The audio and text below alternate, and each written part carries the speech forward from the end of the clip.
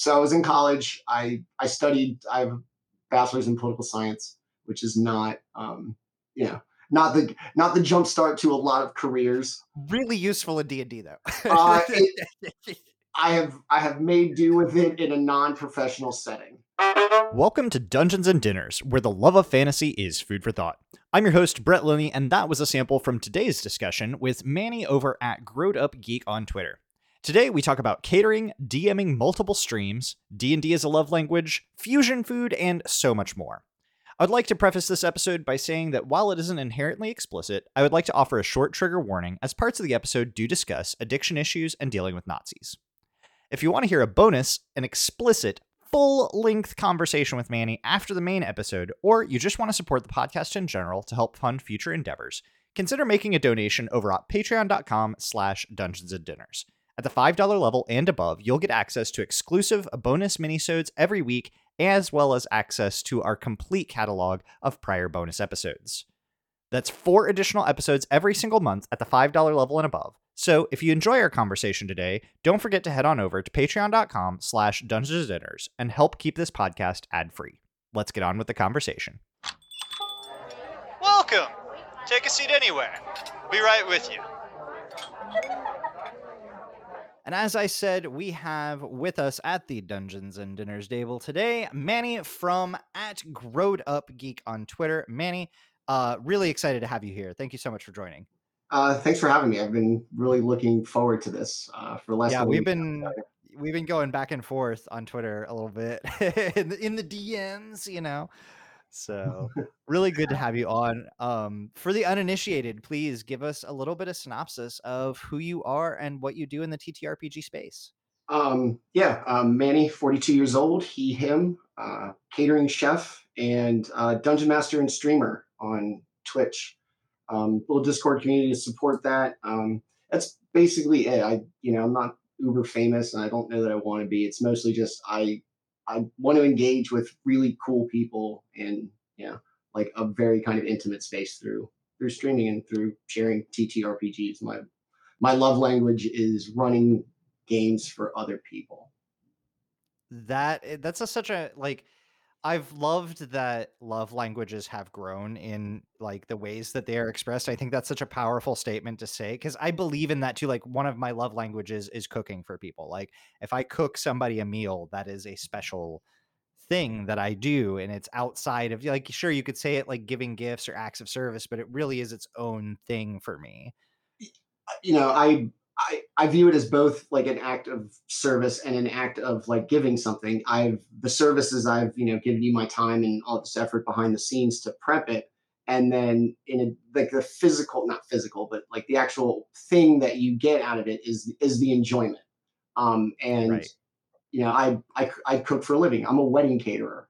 My everyday existence is predicated on the idea of my hard work providing a great, enjoyable time for somebody. And I believe it. Yeah, it's a lot of hours and it's hard work. And where I live, it's hot. It is oppressively hot where I live.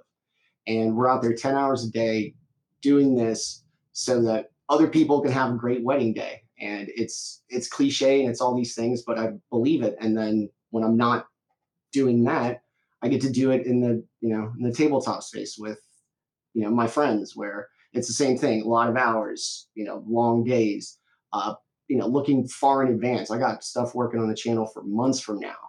And it's just this all encompassing thing. And it comes together in my professional life on a wedding day and in my, kind of other side life on game days on the channel. And that, like, it carries through from one to the other. And I love both of them so much.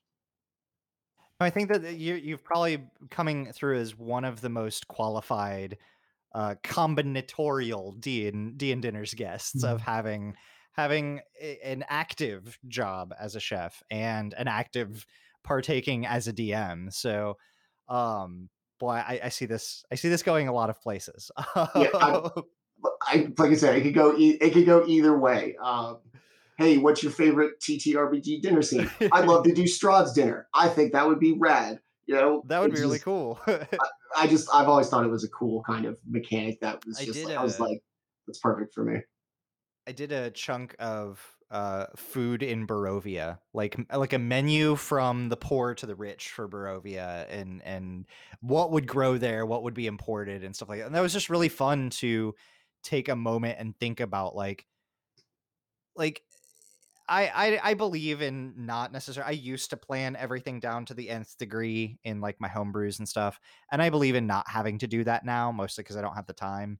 But every now and again, it's cool to put a magnifying glass on the smallest area possible and see what you can kind of come up with when you do that. When you take a really close look at how the social structure of this one tiny 50-person town, like I want every person's name and who's in love with who and who's scolded by whom, and like all of the little interpersonal details, or all of the food that's there. Like I love taking the moment to just look at things like that, because I think it can spawn some really interesting interactions, either just in my head or on the tabletop.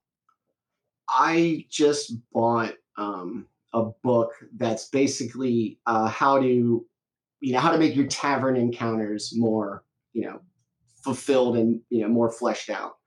And I originally thought it was just going to be a collection of cool people, the mysterious stranger in the corner, a bunch of options for that. And it really got into the food that they would serve and what the cook would, the disposition of the guy working in the kitchen, the person working in the kitchen, and then the types of drinks, not just, oh, here's your ale, here's your wine or whatever else exists in your world, but really like put it down to just absolutely everything, probably 30, 40 options for each kind of thing. And as somebody who works in that kind of field, I thought it was interesting that like I'd never really put the effort into that, to just go, hey man, you know a little bit about this. Why are your taverns so whatever? And this, you know, I'm not going to say that everybody's going to have a 12-course tasting menu like totally like prepared in case the party's feeling froggy. It's going to be much more just like thinking about it. Made me go, hey, there is something kind of cool about the real like details of a tavern. It might be specific to groups. My group actually, kind of enjoys tavern life. And in our second session, I had no idea, so I did not have one prepped. And they're like, "Let's go to the bar," and I was like, "Oh!" And it absolutely showed. It exposed me. It was bad. I was so embarrassed. It was the second session with a bunch of people I'd never met before, Right. and I was just like, "Oh my god." Um, and now as a result, I was like, all right, man, look, they like taverns, so kind of get into it. And Grow the and adapt. yes, yeah, thank God they stuck around. Don't let it happen again. And the kind of getting like really into the details of like the food. Everybody's been to a bar. There's a real kind of real placement to that. And in the tavern, everybody's been out, and whether a lot about food and how it's prepared or anything, you do know that you like food and that you've been somewhere Right. that there was something you really enjoyed. And in whatever capacity you can express that, you can tell me why you loved it. Well, and And there's so many like themes that you can dig off of too. But continue, go ahead. and so you get this idea that just like with anything kind of in you just kind of have to throw it out there and see what your players gravitate to. And the ones who like going to the tavern, it's probably, food, or at least the booze perception of it. And so put some time into the drinks. They are, role play is either you play, you, heroic you, or, kind of an intentionally not you. And so, you learn a lot about the people that are playing with you so that you can better craft things for them by seeing what they would order. All right, what do I know about the person playing this character? Does he strike me as somebody who would order wine? If yes or no, then this is role play. It's a subtle way of telling me role play, that you're not just being you. You're inhabiting the character, and your drink selection shows that. And in order to kind of elicit that from them, I have to give them real options. It can't just be the assumption that like, oh, we only have one thing and it's ale. Okay. Right. They don't have a lot to run off of with that. But Or if you're yeah, like, this is the a themed bar, the owners are a little bit bougie, and it's an orc elf fusion bar.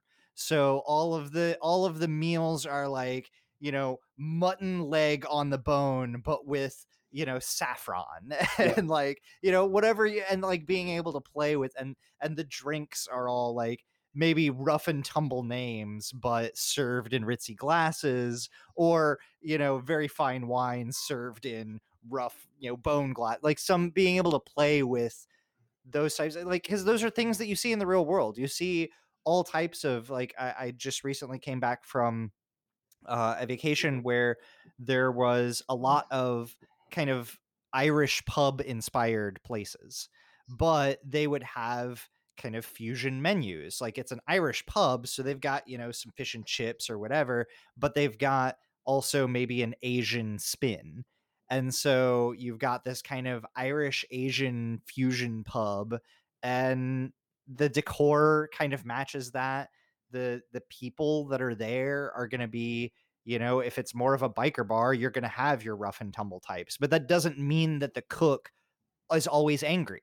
Like, the cook is always angry trope can like, working with cooks, I'm sure you've met all spectrum of, like, there's always the one that cooks way too much at home, and so they're always bringing in the, like, dude, you got to try this, I spent forever on this, and it's usually amazing, but that's like, make that the guy that's in the kitchen, who, before they take your order, before the waitress can come to your table, the cook's like, oh, I see there's some new people here, you got to try my jerky, like, you got it, it's great, I've been working so hard, and like giving out free samples and whatever. Like, those kinds of characters you could pull from the real world to keep from having some of these overused tropes and cliches, because I think there are so many personality types, even in the kind of stereotypical types. There's so many that don't see the light of day on the tabletop a lot.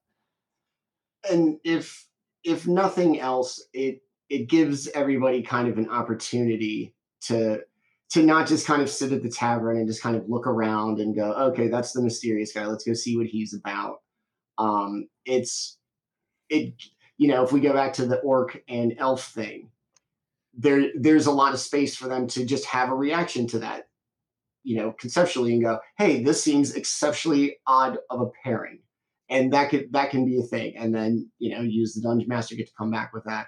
And it all started just because you decided that, it's not just going to be the whatever the bar is from Lord of the Rings where the hobbits meet, Aragon. Like that to Right. me is the just absolutely central casting version of like a Instead, they fantasy can't bar. get to Aragon because the cook is in their way, trying And to like get them to try everything.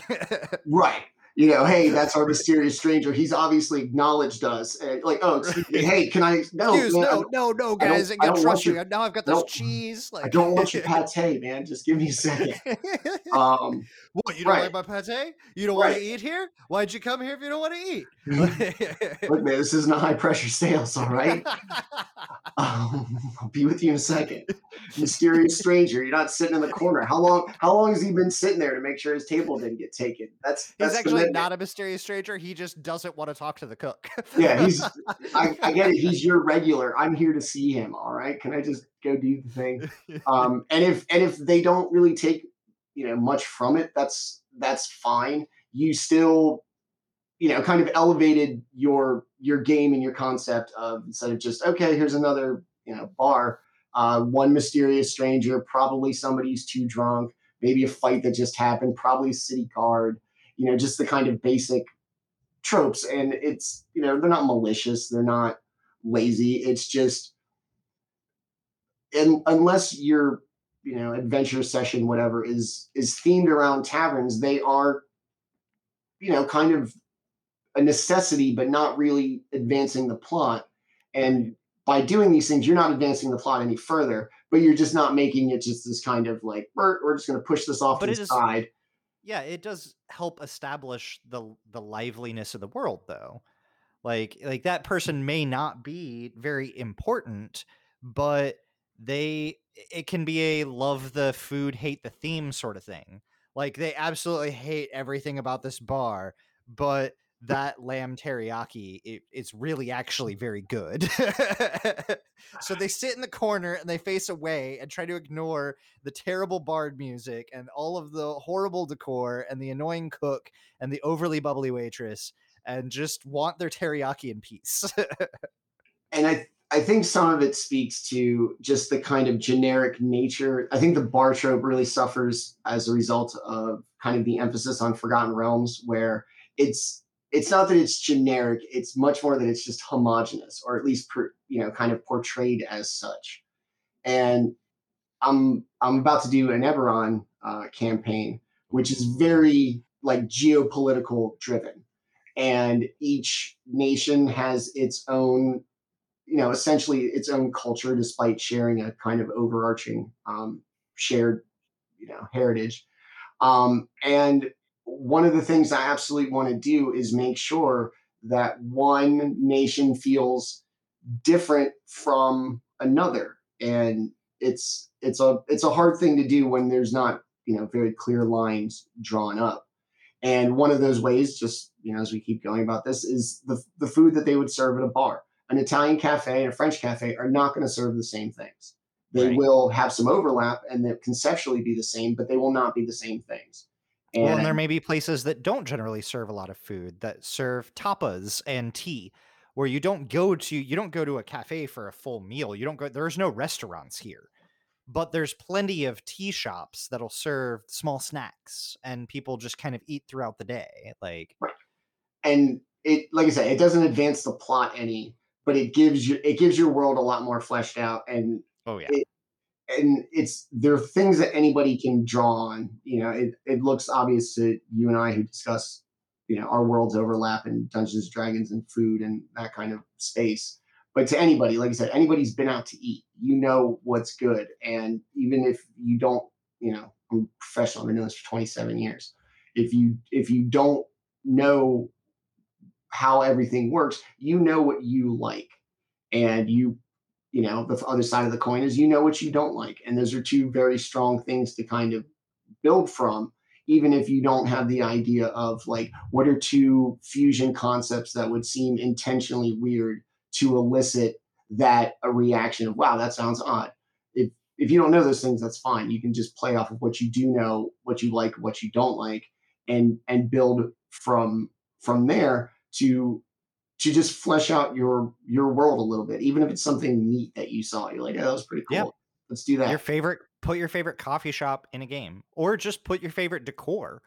Like, I think, I've been to tons of places, and many of them not even necessarily a food location, but just like themed shops or places that have, you go into like a record store or a place that caters to like punk rock and metal bands, and just the shirts and the really old posters. Like, have a place that has posters from bards that are like weathered, like, oh, those are printed posters for bards that played 40, 60, 100 years ago. And this Classic place hard is rock. just right, like classic bard rock cafe, exactly. Like have, that's the loot of, Balgus the Red, like, his I red got I got loot. into, And I got into being a bard because of Jimi Hendrix, like that kind of thing. Like the second I heard him play at that tavern, I knew that's what I had to do. I knew that was my yeah. calling. The very that was the that defining moment that just And um, then that bar becomes famous because that guy becomes a hero and comes back. Like, plays I played my first show here for beer, and now, I'm bringing the money back to this place, and it just I blows loved you up. since the Like, beginning. I was a hipster about you. I loved it before it was cool. Um, yeah, it's those little things that I really kind of started to appreciate, that you don't have to reinvent the wheel in combat, like combat mechanics and those kinds of things. I mean, you can if you want, obviously, yeah. but the you see, and the obvious analogy is Critical Role, just because it's the one everybody's most familiar with. Right. It's not the definitive, work on, stream or a live play, but it's definitely the one that people are most familiar with. It's a Friends or a Seinfeld. Like, it is a pop culture established foundation to reference. And I've tried to watch it. I really have. For me, I love a lot of things about it. The the pacing and the simple amount of content is just it's more than I can do. It is a lot. If you were to break it up into like 30 episode chunks, and call it a campaign, I could probably consume that. 170 episodes, can't do it. 4 hours Yeah. a piece, can't do it. I'm sorry. I'd like to. I wish I could. I was And lucky that I got in basically right when season 2 dropped. okay, And so it was like 2 episodes were out when I discovered it.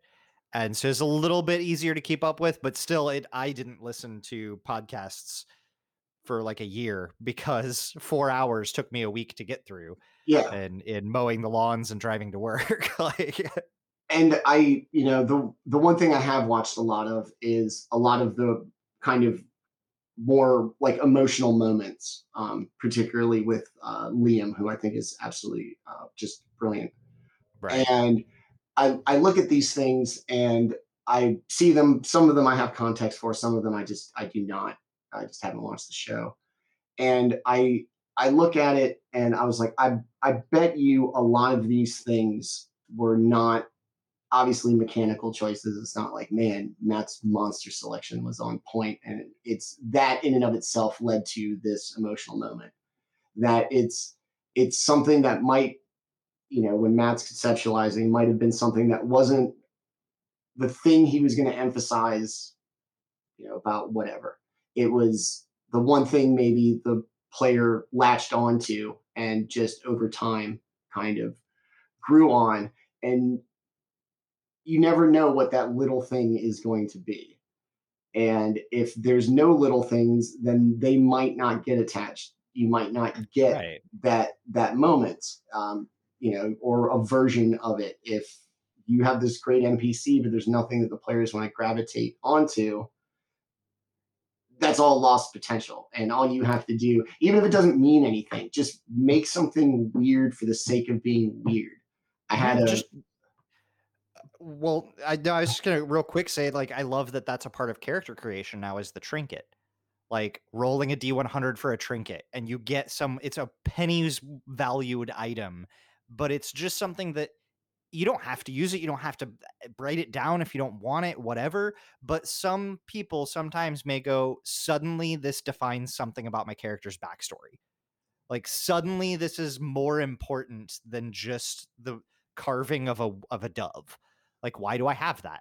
How did I get it? Where did it? And so, like, you just start building onto it, and all of a sudden it's some integral part of your character, when it's the most pointless part of character creation, argumentatively, from like a rules perspective. it's probably like the very last thing too. Like, all right, Mhm. look, man, we just have one more little question. Just roll this D100 and just pick something, like it or don't, whatever. You're almost done. Right.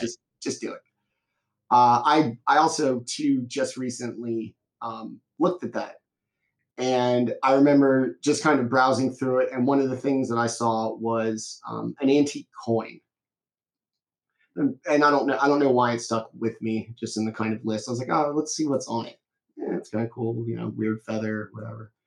And then probably like a day or two later, I'm watching something, I don't remember. And, it's almost kind of a trope as well, but it's the guy standing with like his back against something, and he's just standing there just flipping a coin. And the flipping of the coin usually kind of implies something. There's always something about somebody who's just kind of standing there flipping a coin. And just the two things kind of hit in my head, and I was like, that's the coin. Because when I looked at it in the table, I'm going, all right, so I have a coin in my pocket, I have a lucky quarter, I have a double-sided nickel. Unless Two Face, Harvey Dent, for the most part.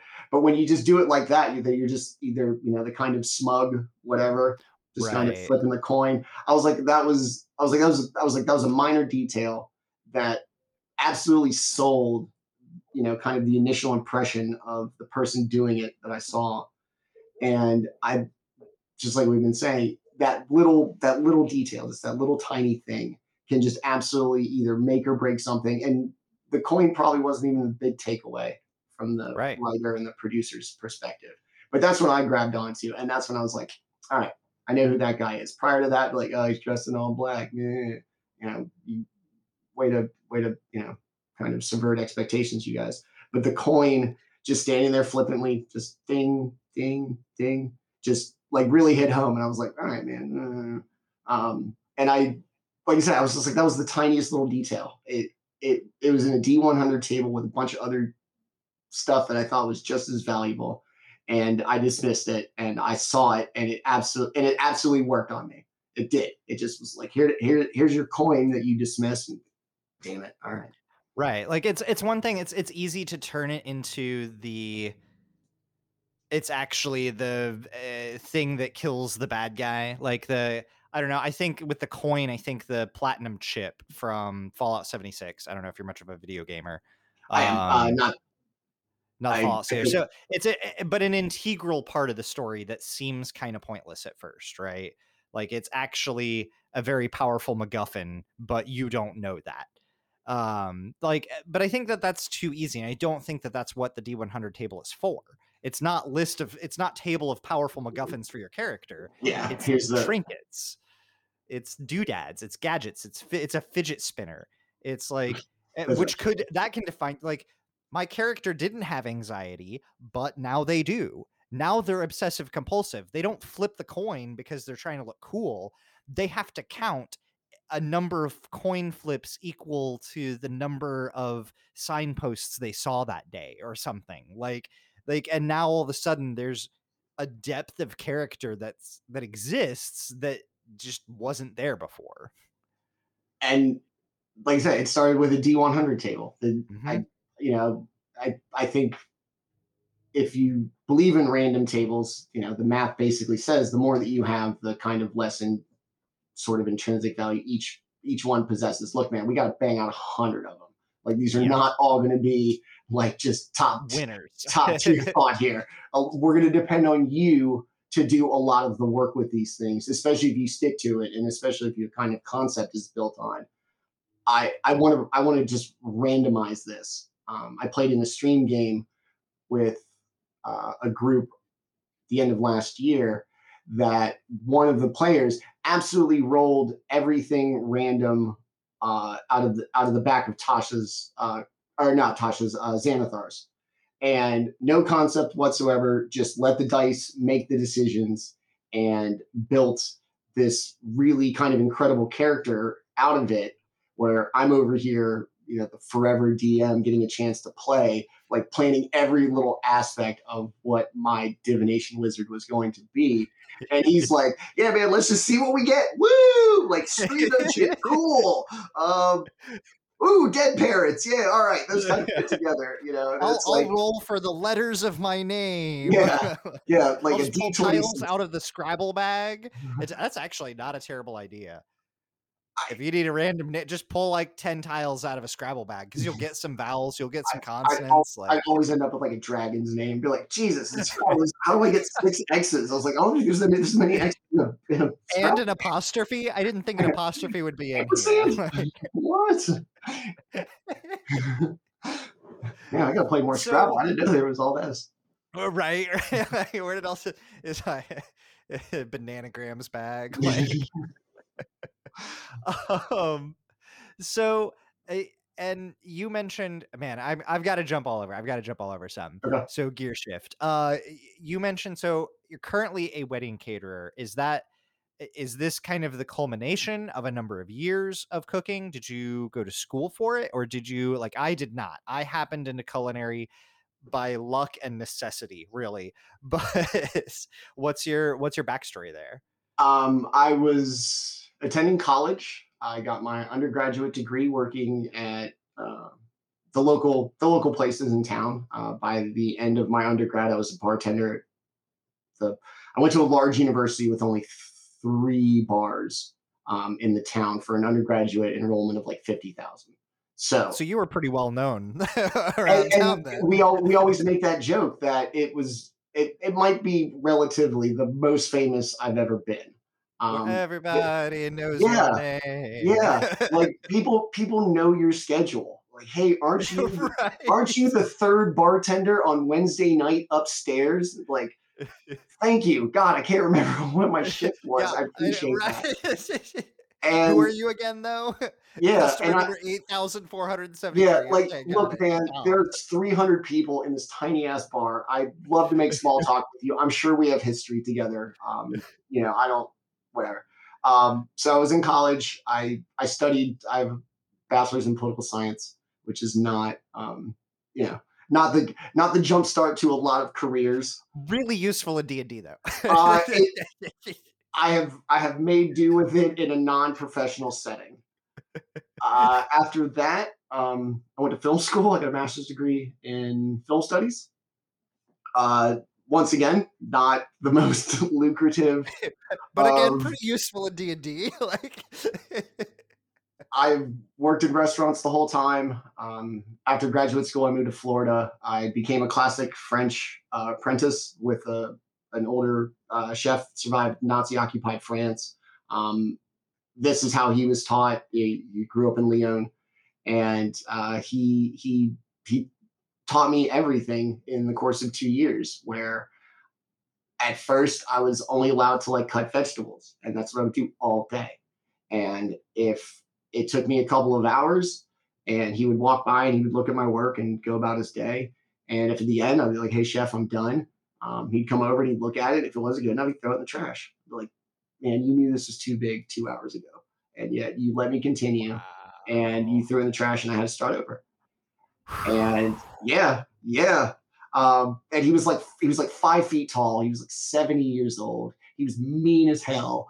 Um, just I just this tornado You just of had a real like, Mr. Miyagi, like evil Mr. Miyagi moment there, yeah, like just like, Ratatouille, the Disney film, like really hits home for me because my teacher was kind of an amalgamation of all of those like chefs in the kitchen. He's like I say, he was like 5 feet tall, and he was in his 70s. He was angry.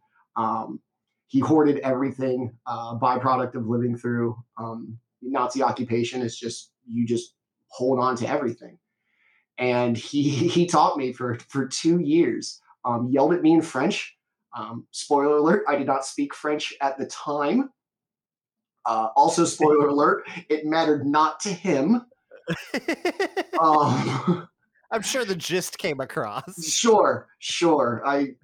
Not a lot of ambiguity in our communications, despite the language barrier. And I took it really seriously. I really liked it. I was good at it. And I that was 25 years old when I finished. And then for the next couple of years, just kind of figured it out. Worked at a hotel, which I kind of dug. I wish I'd taken it more seriously. I was a little too young. Worked for the Ritz Carlton. Oh, wow. Wish I'd taken it a little more seriously. Um, Bounced around restaurants. Did catering once. Thought it was weird. Like, what do you mean half cook something? What the hell's that mean? It's either Right. cooked or it's not. And Mhm. didn't appreciate that. Did restaurants and then moved to Charleston, South Carolina, where I live now. And it is a wedding destination. And Yeah. I've been here 13 years. 11 of it I've done mostly wedding catering. It's a big business. And then for 2 years, I was executive chef of a restaurant in the restaurant district here. That was the culmination of like my career, that I wanted to be an executive chef of a restaurant in a big market. We're not New York, we're not LA, we're not Vegas, but for Still where big we though. are, Charleston, Yeah. Charleston's food scene's a big deal. And I got to run a restaurant, like a pretty significant one, for a couple of years before I got married and had a baby. My wife and I had a kid, and after that, 80-hour weeks and working until 3 in the morning wasn't going to cut it. So I went to wedding catering, which is half the week I'm home by 2 o'clock in the afternoon. And then the other half of the week I work a 15-hour day because I have to drive Right. 150 miles to, God knows where, to do this wedding, and then drive back at the end of my day. And after that, I traded to, I'm currently in an on-site catering company that owns 4 historic Charleston properties, and we do all the food for those. And so it's a lot more limited. We don't have to chase the business. We don't have to drive 2 hours because you want us to. It's a They're much, coming to you. and that's the thing, and it's a much more powerful position based on that. Be like, not only do we have your food, we have your historic mansion Right. in downtown Charleston. So it's a lot more forgiving, and because it doesn't involve the logistical nightmare that is offsite catering. Where you I have to hike 3 miles once you park to get to the deep or forest location. Yeah, and it's, where we live, there's a lot of cooking in, like, literally the middle of a field. Mhm. And how do you keep food cold? How are you, handling food safely? How are you keeping your people hydrated? Because it's 105 degrees, it's 90% humidity. Oh, there's the water right there. And we're here for 8 hours out in the sun baking in this tent. And I traded that for, like, hey, I'm going to put you in this big part of this giant house. You're going to stay there. Food goes right there. You get in the car and you drive home. And it is the perfect situation for me right now. Wife, kid, not wanting to do the 80-hour weeks, but Yeah. not prepared to change what I do. Well, no, and I I'm think good at it and I it like it. And this is basically the best scenario I can get for what I do, essentially. no, that is a like I think that's such a great combination, like way to go about it. I think that catering, I've got a couple other buddies that are doing starting a catering business, but it's an upper echelon catering business. They cater very small parties, a lot more affluent people, and they charge a lot more for it. So that partially it helps with like FDA type stuff because there's limits on the number of people that you could serve before you have to have all of your Sure. like your certifications and have your workspaces, checked, and they don't have a brick and mortar yet. But it's also, they don't, both of them have other gigs. This is more of a hobby for them, so they don't need to make ridiculous amounts of money, and they can just cook what they want and serve kind of stranger food, more expensive food, get to play with some of the more, like when you're catering something that is lower middle budget, you are cooking to lower middle budget. And for experienced cooks that still want to do it as a hobby, for some people, the fun is getting to experiment with wild, expensive flavors or Sure. weird combinations. So they're doing that. I think that's awesome. And I think that that that catering is kind of, not that it's necessarily even looked down upon, but I think it's kind of glossed over as an option for cooks. There are a lot of advantages to being in the catering scene. That there are some, things that you have to deal with depending on the type of catering. Like you said, there's a lot more travel, or cooking with sternos and half cooking is not necessarily, is something to kind of get used to.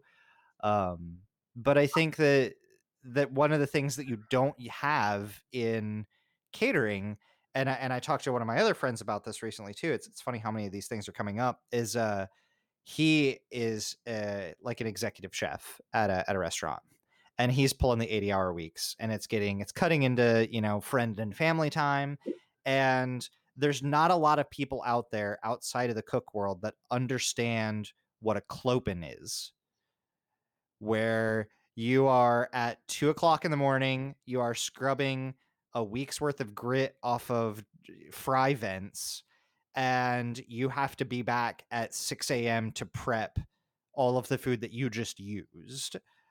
So have fun with your 3.5 hours of sleep. I worked for the top caterer here in town. They won best caterer in town for like 20 straight years, and absolutely deservedly so. And the cool thing about it that I didn't really appreciate until I left to go work at the restaurant was the variety of the food that we produced. And you've got your staples, you got your basics that everybody gets, but because of the way that the owner ran it, for the most part, if you came to us with like 3 words written on a napkin and been like, hey, my wedding hinges upon you turning this obscure concept into the past hors d'oeuvre of my life. We would go, all right, hell yeah, give it to me. We got this. We got this. And as a result, the kind of ingenuity and the things that we would do, or because some of it's client to us, we want this, okay, we can make that happen.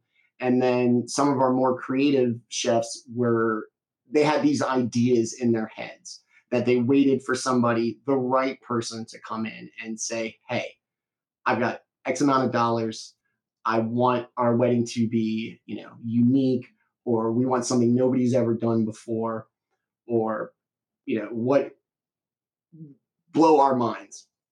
Right. And then they would come bring up with us something new. Yeah, and then you would pitch, these ideas that sound from chef to chef. You're like, man, that sounds really cool.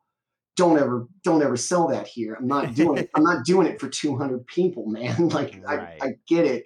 And then some of them would work, and the client would go, yes, I want you to poach a fish. I want you to peel the skin off, and then I want you to put it back together. So it's basically just a whole skinless fish, except the fish is 17 pounds, and you sous vide it for like 2 days. And it, if you understand what any of those words mean to anybody listening, that conceptually is very kind of an odd, cool thing. I wish I could convey the pictures of it through audio. And you don't get to do that in a restaurant. Like I was the executive chef, and it was my menu, except for the fact that it wasn't, because ownership has to have a say, and that's Right. kind of just the way it goes.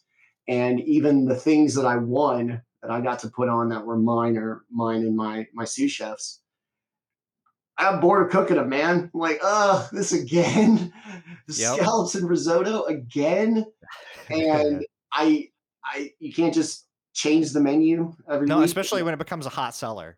It messes with the budget. There's a bunch of reasons why you can't. And that was a hard thing to kind of get in, kind of wrap my head around the seemingly limitless nature of the executive chef. I rule this kitchen. To ownership won't let me do that. Oh, it's not within the budget. The bookkeeper It's said almost like the bookkeeper rule, you says can't it's throw the rule expensive. book out. And you're like, oh God, being an executive chef just means that they tell me no. Yeah. And I didn't appreciate that. There were things about it that I liked. I loved going to the same place every day, just parking Right. out back, going inside, doing my workday, coming out, getting in my car, and driving home. Like that was it. There's something to be said for of course, there's always, I think, a lot of depictions of kitchens often depict the nightmare scenario of some sort, and even a lot of memes. That's where the most shock Sure. value and humor is. Sure. But there really is, I don't think it can be conveyed in really maybe a video game, but no other kind of medium, the feeling of a well-oiled machine night, where like everyone is so on their game, and there are hot pans missing people by inches, knives that are not cut it, like nobody gets hurt, nobody's injured, but everything is such a fine razor's edge of a close call, where like one misstep is disaster and the whole thing falls down like a house of cards or a bunch of dominoes, but it doesn't happen and everything's on point. Like that feeling it's special. I don't know how else to describe it. I can totally agree with that rush. In a moment of just complete honesty, I had addiction issues in my 20s, and now that I'm older and I've kind of moved past them, when I think about it, the closest that I've come to whatever your brain tells you when you're an addict is the same thing I got from being in a kitchen later in life when I was clean. And people who are addicted to cocaine cannot express to you in words why they were. There was something internally that you just needed that feeling. And I understand that. And just like that, I needed that feeling. You don't get it in catering. You don't. It's not the same. Everything is very regimented and planned. We start doing this at this time, we finish at this time, we move on to the next course at this time. Where our restaurant's at 100 and I think like 140 and 15 seats at the bar. They all coming in at different times, ordering at different times. It's all of those memes where somebody's just throwing infinite things at somebody and you're managing to dodge it like the Matrix. Yep. Except it's not one person, it's five of 12 us. servers against 5 cooks.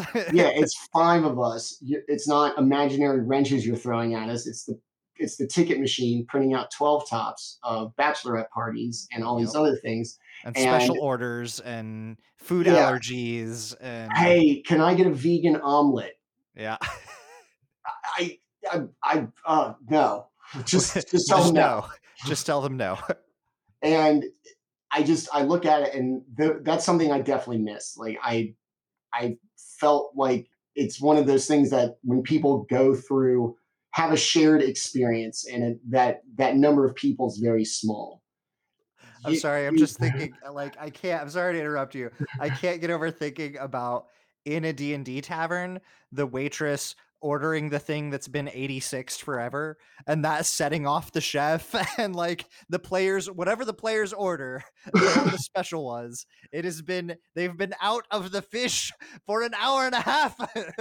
In my home game, pre-COVID, which was all made up of catering coworkers. Nice. And they ended up latching onto this NPC who was an arms dealer out of Luskin, who I role played like Paris Hilton meets Tony Stark. So it was a lot of like, oh my God, I have a big shipment of spears to Luskin this week. And they just latched onto her, and she was a person of prominence. And one of the other big NPCs was the son of Lord Neverember. So a marriage of convenience and alliance was meshed. And I did it to write her out of the campaign because they were like, let's go see her. I'm like, look, man, I get it. You guys like the Paris Hilton thing, but no. Now she's so rich. I was like, she's getting married to Lord Neverember's kid. So she's gone. She's gone, y'all. And they were like, we're going to go crash this wedding. I'm like, what? Oh, no. They're like, no, man, we're going to go crash this wedding. I was like, ha, ha, ha. I was like, they're like, no, that's the next quest. You write it. I was like, look, you guys, like, there are giants terrorizing the Sword Coast. I was like, there are dragons everywhere. Like, nope, we're going to crash this wedding. Cool. There's going to be really high-end guards at the wedding. Fine. You will go to jail. So they crashed the wedding, which was already just a cluster as it was. And they're like, so what are the past hors d'oeuvres? And I was like, I knew you guys were going to ask this. So I had some, because we all worked at the same place. They were basically just fantasy riffs on stuff that we served at the catering company. And they would do all of the things that like the kind of needy guests do. So so they got to role play their fantasy of being Karens and Chads. Total role reversal. I was like, so what do you guys do when you get into the reception? They're like, we'll find the bar. And like go over the bar and like talking to everybody. Like a past hors d'oeuvre, tray of past hors d'oeuvres comes out. They're like, what is it? I told them what it is. Like, take it. Like, is it warm? And I was like, it's hot. They're like, is it though? Like, don't. I was like, don't start with me. I was like, this is my fun time. I'm doing this for you guys. Do not do this to me at work. And then one was like, is it gluten-free? Do you have any vegan options? And I was like, you guys already, can I have a vegetarian steak? Yeah, I'm sorry I didn't tell you when I RSVP'd, but they're like, we actually crashed this wedding, so we didn't list our dietary restrictions. And it's the Sword Coast. I'm allergic to shellfish. Yeah, I saw this. I was like, you guys are great. But that was one of those opportunities where they were just like, yep, we're just going to do this. We're going to make you write this wedding. We're going to crash it. So don't worry about You're taking away our favorite Paris Hilton character. Yeah. I was like, you guys, I was like, look, both of them were throwaway NPCs that you guys just fell in love with. And I'm sorry. Like it was totally by accident. I wasn't like, man, you guys are going to love Paris Hilton, Tony Stark, and Lord Neverember. It's that thing that the players latch onto, like those moments. It's not integral to the plot. No, but It's such a release. It's such an adventure, and you can throw plot. If the players lead it enough, it just becomes plot. You don't get a say anymore. I didn't, and the one thing that they'd taken was that this is from Waterdeep Dragon Heist, or a carryover from Waterdeep Okay. Dragon Heist, with Rainier Neverember, I believe, and he has a friend. One of them gets kidnapped, being mistaken for the other. And at the time, I made Rainier and his friend a couple, and just to kind of spice it up. There's no reason why they can't be. Yeah. One guy looking out for his partner under the subterfuge of, hey, you got robbed because he looks like me. Just really Right. care about my friend. And, they gravitated towards that. And then when you make that, and like I said, that's like the first session. So that was been a part of his character the whole time. He was also a prominent character. And then you make it that he's the kind of ostracized black sheep living in Waterdeep and just spending his dad's money out of spite. And then you take that, who they're already on board with. They're like, yeah, stick it to the old man. And then you throw them together with this. I don't know. The Paris Hilton thing just still blows my mind why they gravitated to that. And I was like, all right, man, look. I was like, and I should have known better, because if he's with his friend, I can't remember. Obviously, a marriage to female Paris Hilton is not going to work for a million reasons. It's a political tool. It goes against who he is, and I should have known that my players were not going to let that kind of thing stand. Right. You can't do this to them. Yes, he's not living his best life. Yes, and that's who they are, and I love them, because as just a complete dumpster fire they are as a party sometimes. They are always down to, like, literally do the right thing. Maybe crashing the wedding and setting a fire to divert everybody so they could snatch the bride and fly off in griffins wasn't the best plan. It was their plan, and their hearts were in the right place. Chaotic Right? good all the way. And they set the castle on fire, and kidnapped the bride. Well, I mean, it's Princess Bride with a fire, essentially. Right? It's Princess Bride with some arson thrown in. So hey, it's just a little arson, no big deal. Just a tiny bit. It's a stone building. It won't burn that bad. So you've mentioned a couple of times, and I want to make sure that this gets out there, that you run games on Twitch. So and or play on Twitch, or are you DM? You mentioned DM for life. So I am. I do. I love being a dungeon master. I do. I did get to play for about 6 months before work kind of encroached on that, and it was a lot of fun being a player, like inhabiting one character. Man, one page of rules. That's all I carry. Inhabiting a character was fun. Being a dungeon master, I inhabit all of the characters, and I have to do sometimes 5 and 6 a session. Yep. And they're only there as long as the players are interacting with them. And so, depending on you don't really get to play somebody for too long. I try to have like a persistent NPC throughout, just to selfishly for me, but also just to have this kind of continuity for the players, instead of it just being kind of Lord of the Rings where Gandalf disappears halfway through, and then whoever shows up to take his place, they're not invested from the beginning. They haven't been in it from the beginning. But yeah, I like I said, I love Dungeon Master. So I do 2 shows. One of them is a long-term campaign. We're doing Rime of the Frost Maiden right now. We're about halfway through, and it's a module. It's one of the ones I've loved the most out of 5th edition. So we went with it. I thought it was the easiest way to attract people to play with me for the first time. Like, hey, I'm an unknown quantity. Check out my homebrew on stream, and like, we don't know you. Your thing could it could be a disaster. So it was the newest adventure at the time. We started in January. By the time we got it to stream, so we've been going for 6 months now. 25 sessions in 6 months. I absolutely hit the lottery with my group. One of them is my partner on the channel, has helped me like put it together and kind of conceptualize it. And then the other 3 were people I literally absolutely met in LFG on Reddit. That's awesome. That's I awesome. I did have like a questionnaire. Just I didn't want everybody's reply to be like, "Oh, I want to play." Yeah. Right. So I had some criteria that I wanted. I didn't want somebody who played in like 6 games a week. If you're playing in a lot, then one, and I could be totally wrong. You could be just hella invested in all of them. I would gather that at some point your potential investment is occupied by your many other games, and thus missing one is not. It's a you lose 16% of your D&D Right. experience versus all of it. So that concerned me, and I got to know him. And I think I whittled it down to like 6, and then down to the 3 that I picked.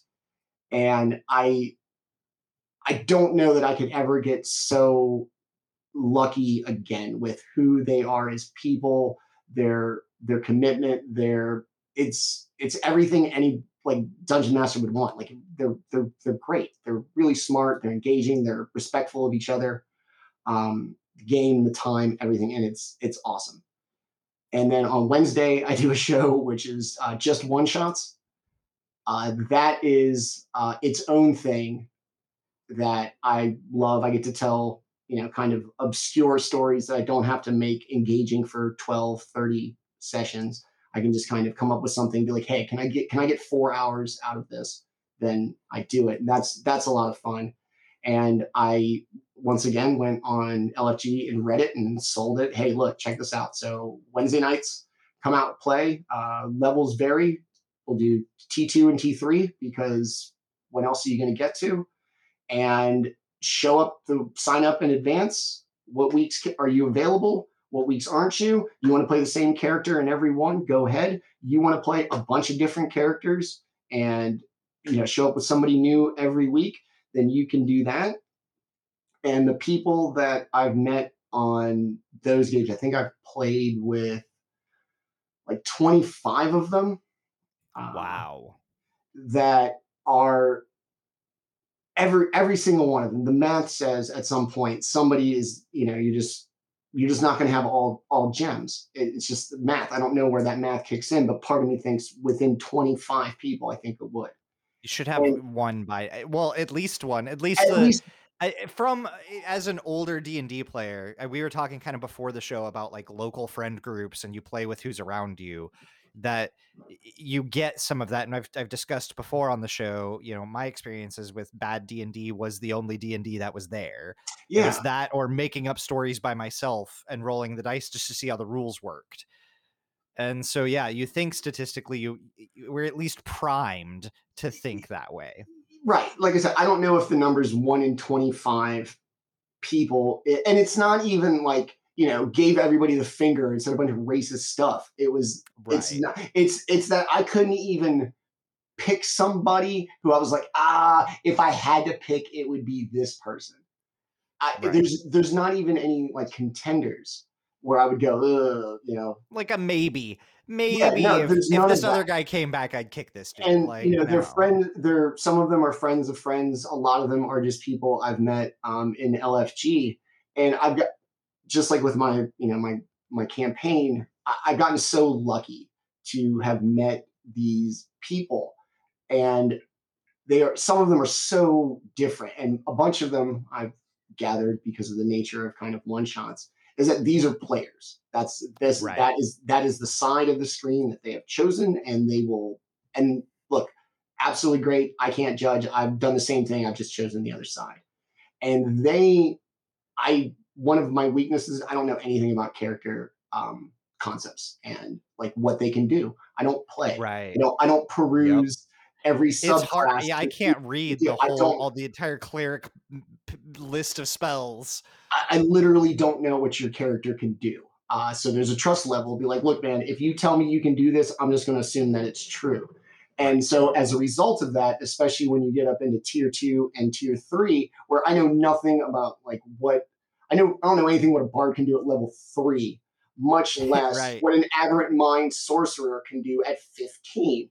Mm-hmm. And I get to sit back and really just it's like watching a TV show that I am kind of leading, but yet still unaware of, because I don't know what a level 15 anything can do. I don't even know what a Right. level 3 anything can do. And so I get to see these things with these people who really come to it from, I don't want to say like that negative connotation of min maxers or power gamers or whatever. Right. They're I just like anything, at a certain point, yes, you are just there to either break the game or play in God mode.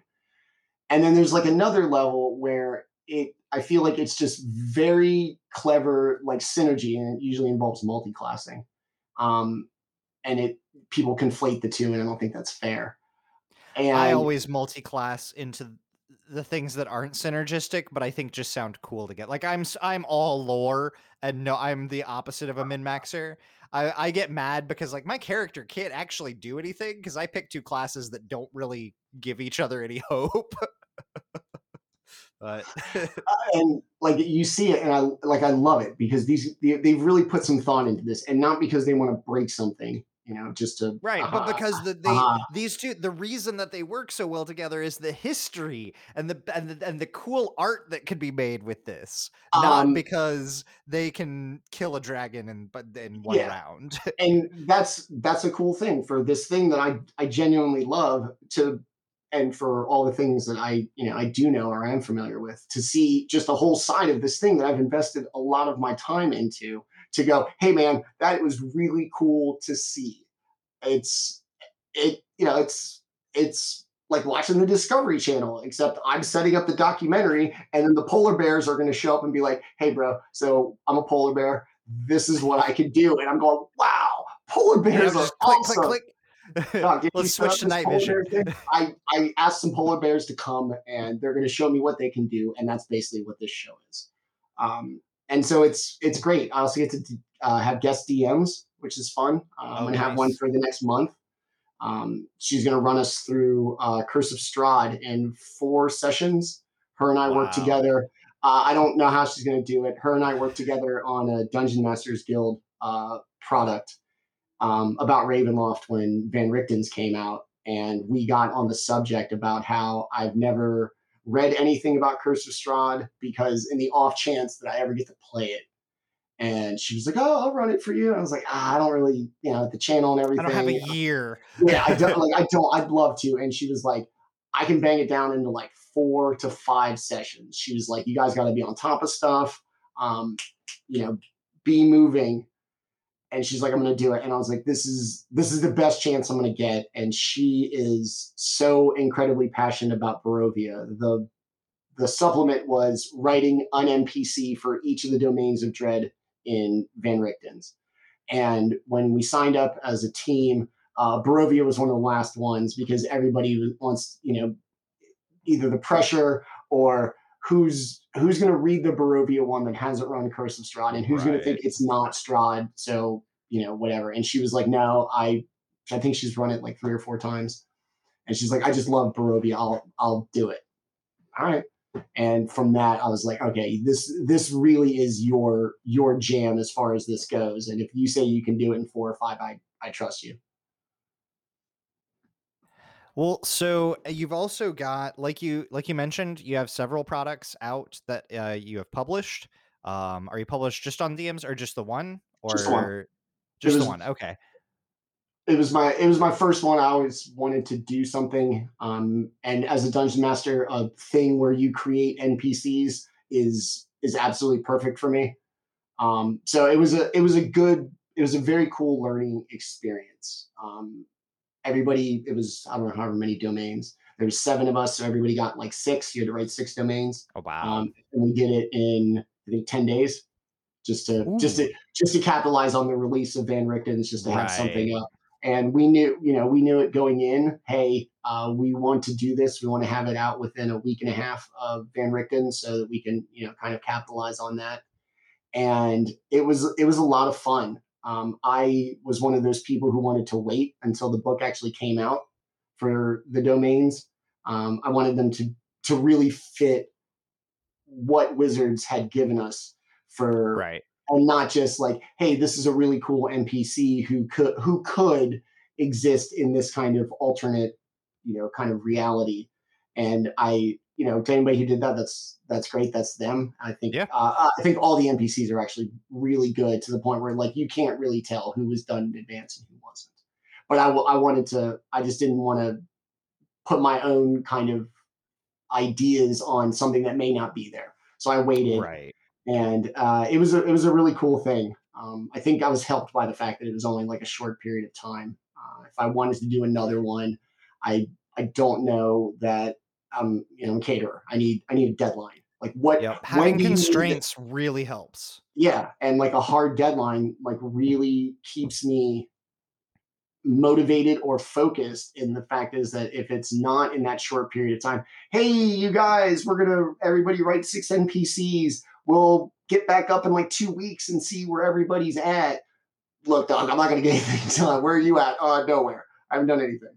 In this way, it was like, look, here's your domains. Need to be done by this day. Bang, and that helps me.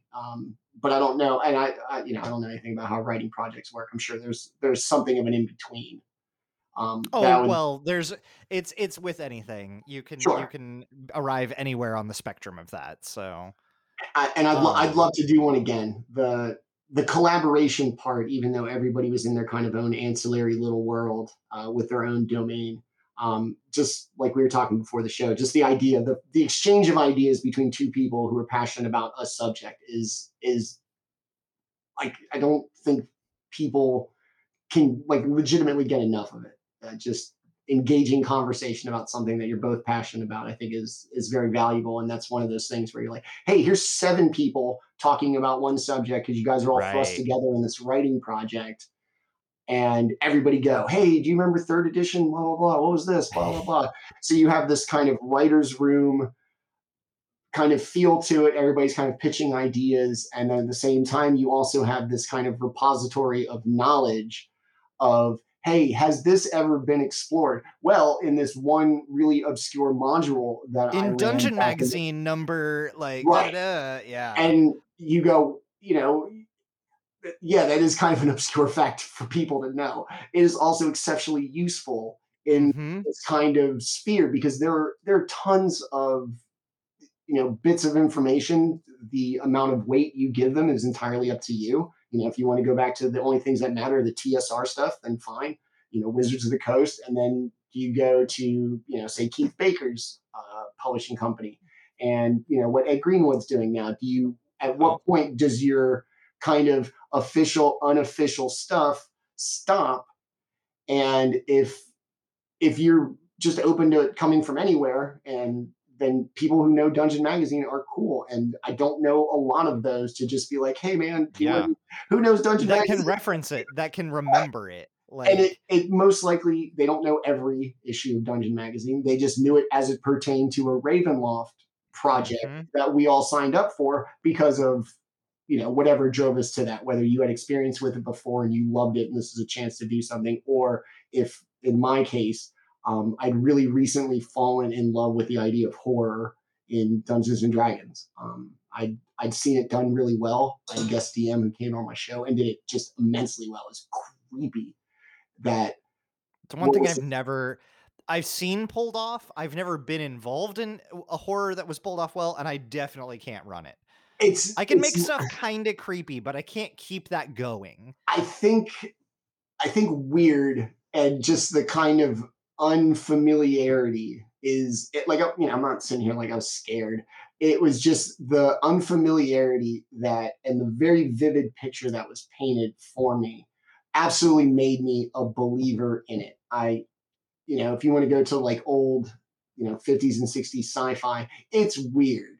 And if you were to paint it Right. with a very detailed brush, you could elicit some emotion out of them, the descriptions and everything.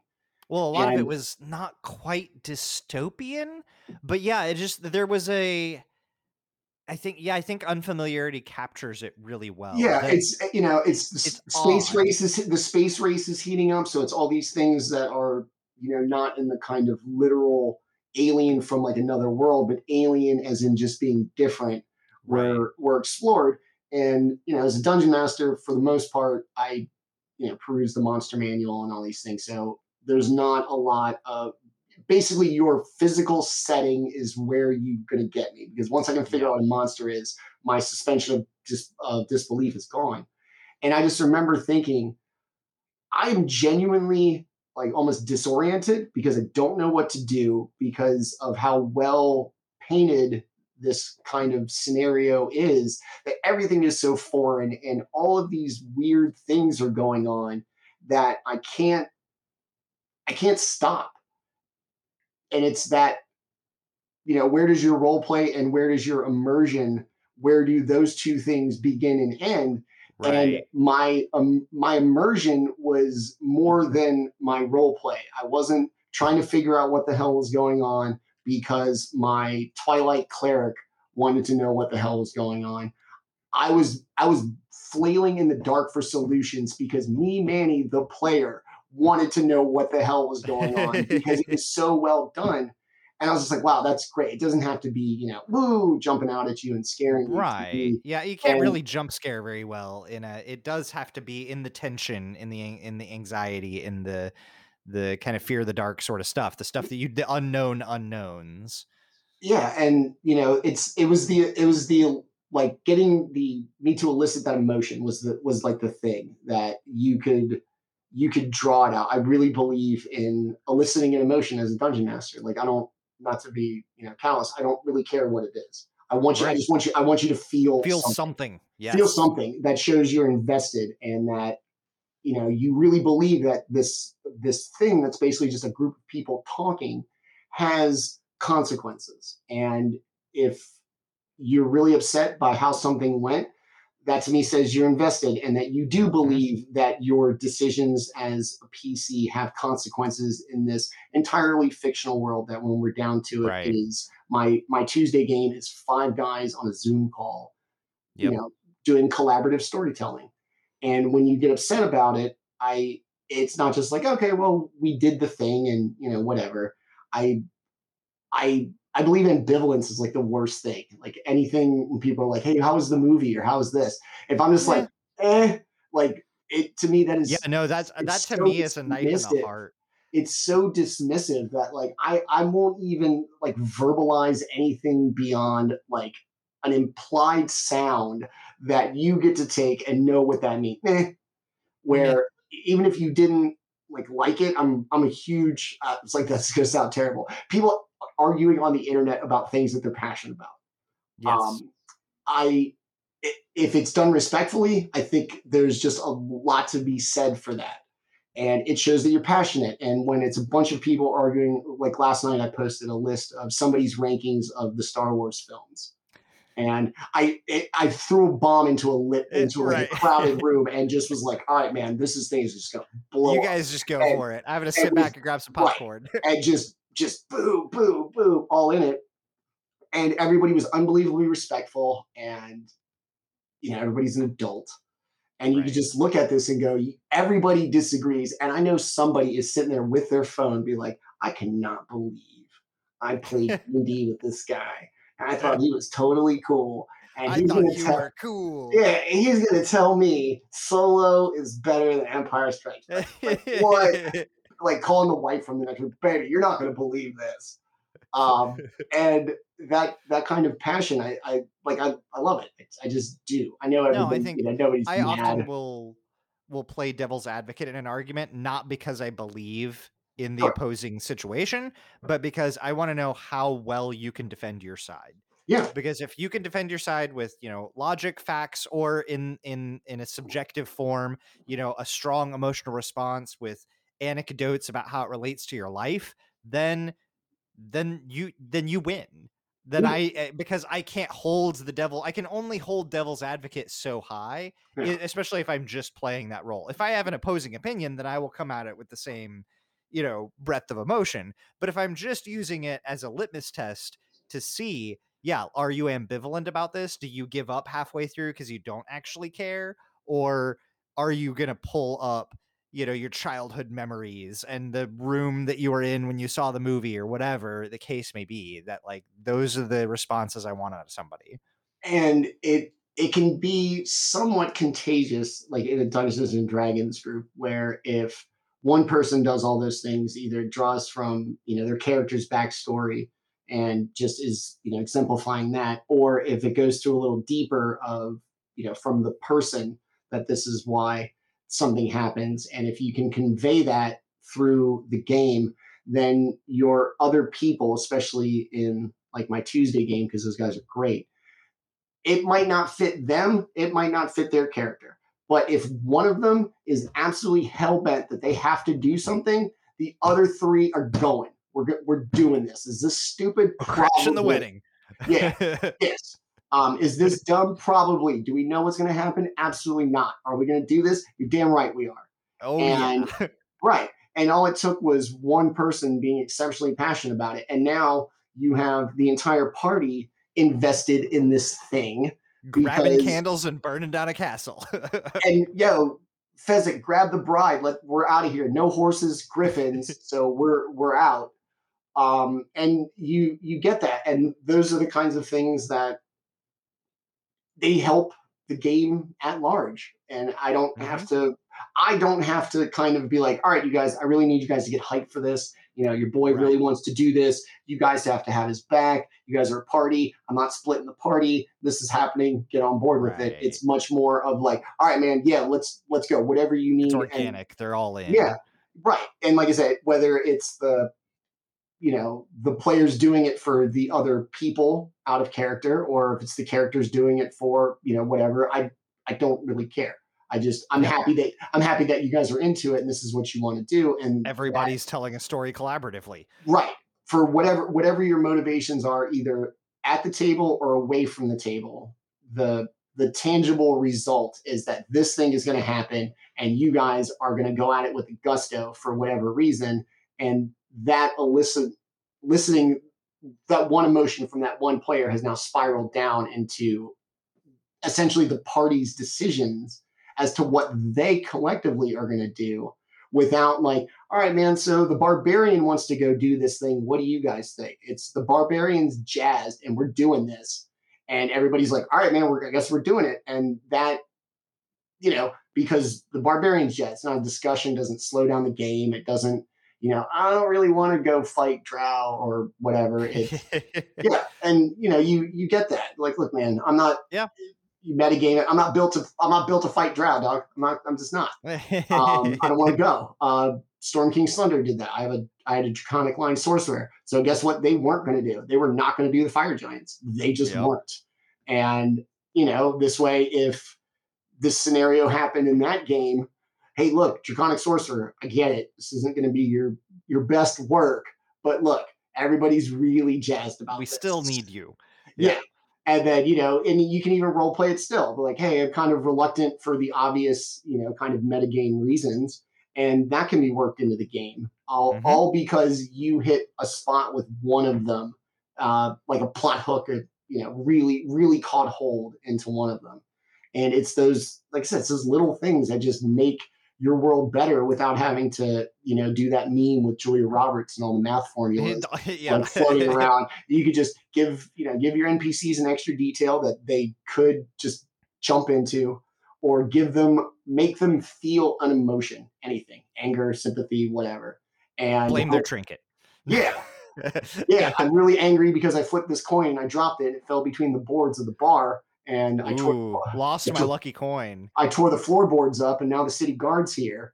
Yep. And they're not very understanding about my, spontaneous renovation project. Well, so you also you're on Twitch. You've got a Discord community. You have your One-Shot Wednesdays, which that sounds like an amazing way to get in and play if you don't have time to play all the time and you don't want to be in an established campaign. So you could find some of that information. You have Discord on your Twitter as well. There will be links in the description for all of this. Also, like I said, YouTube, Twitch, Discord, Twitter, DMs Guild.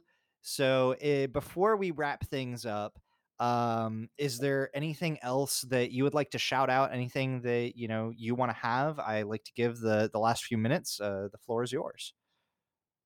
I just main thing I want to do is say, thanks for having me. Like I said, these kinds of discussions with two people who are passionate about the same subject, but go about them kind of in different ways, I think are immensely valuable to, not only just each other for the obvious reasons. You have a show that needs content. I have a platform that I would like plugged essentially, but just the coming together of two people to have like a genuine conversation about this. And, despite the fact that I met you an hour ago, this was a very natural and seamless conversation with some really great ideas passed between us because of our shared passion for something. And I think a lot of good comes out of discussions like this. Like I had a great time. I'm going to go bore my wife with the details of this, which she will not understand. Um, and I think that the things like this podcast, where it's not just how do you build a shadow monk, how do you squeeze the most out of your class build, the more high-minded concepts I think deserve a lot of space, because they just give everybody a chance to kind of talk about their particular end of the spectrum that others might not think about. I run a Twitch stream. There's not a lot of undiscovered country over there, but I've heard, podcasts with people who make dice. That's a thing that I would love to hear about, because I don't know any dice makers. And so all those kinds of things just feed the knowledge and just kind of feed everybody and make this community better. And I want to say thank you for having me. That's my takeaway from this. Well, no, thank you. I mean, like you said, it's a lot of the theme of this podcast today has been the little things. And I think that the little things are big things. And I think that, having these kind of, as you call them, high-minded discussions, or just the community aspect, seeing a different aspect of the community, getting people to hang out and talk about the passions that they have in their life in this space. That's what I want to present. And I want to thank you so much for coming on, because I have thoroughly enjoyed this conversation. This has been amazing. And I want to say that there's going to be a little bit more. So if you haven't hung up this episode yet, if you have stuck with us to the hour and 20 mark, then on the Patreon episode, I will have a few sharp questions about best and worst in the world of cooking. So if you've got a horror story or two, then we might get into a little bit of that. I could not convey a burn or scars through an audio podcast, but if I could, I would. Yeah, I can show you pieces of my thumb that are missing. Yeah, all kinds of stuff. So yeah, stick around for like the food part. Yeah, stick around for that. We may hit a few other D&D pieces as well. So that comes at you at the $5 and above level. It comes out to about $1.20 per episode. You get at minimum 4 bonus episodes per month of the Dungeons and Dinners podcast. So we're going to go record that. Manny, thank you so much for joining me. All right, thanks for having me, man. This was a lot of fun. I hope we get to do it again sometime. So that's all for the episode today. Thank you all so much for listening. All of the links and contact information discussed in this episode can be found down in the show notes. And if you want to keep in touch, you will find that I am most active on Twitter at ANDDINNERS. That's And Dinners. If you are interested in supporting the show, or you want to get access to the entire backlog of exclusive bonus episodes like today's not-so-mini-mini-sode, where Manny and I get to expressing ourselves, talking about personification mechanics, burning through character sheets using one-shots, various campfire stories, or you're just interested in helping keep this podcast ad-free, consider tossing a few coins over to patreon.com/Dungeons and Dinners. If you're looking for other great podcasts to listen to, check out my other broadcast, Pick Up Your Sticks. It's a long-form podcast about why gaming matters, co-hosted by myself and my dear friend Walker Neer. I'm really excited to be sharing this journey with you, and remember that love is the secret ingredient. Have a good day, friend. Thanks for stopping by.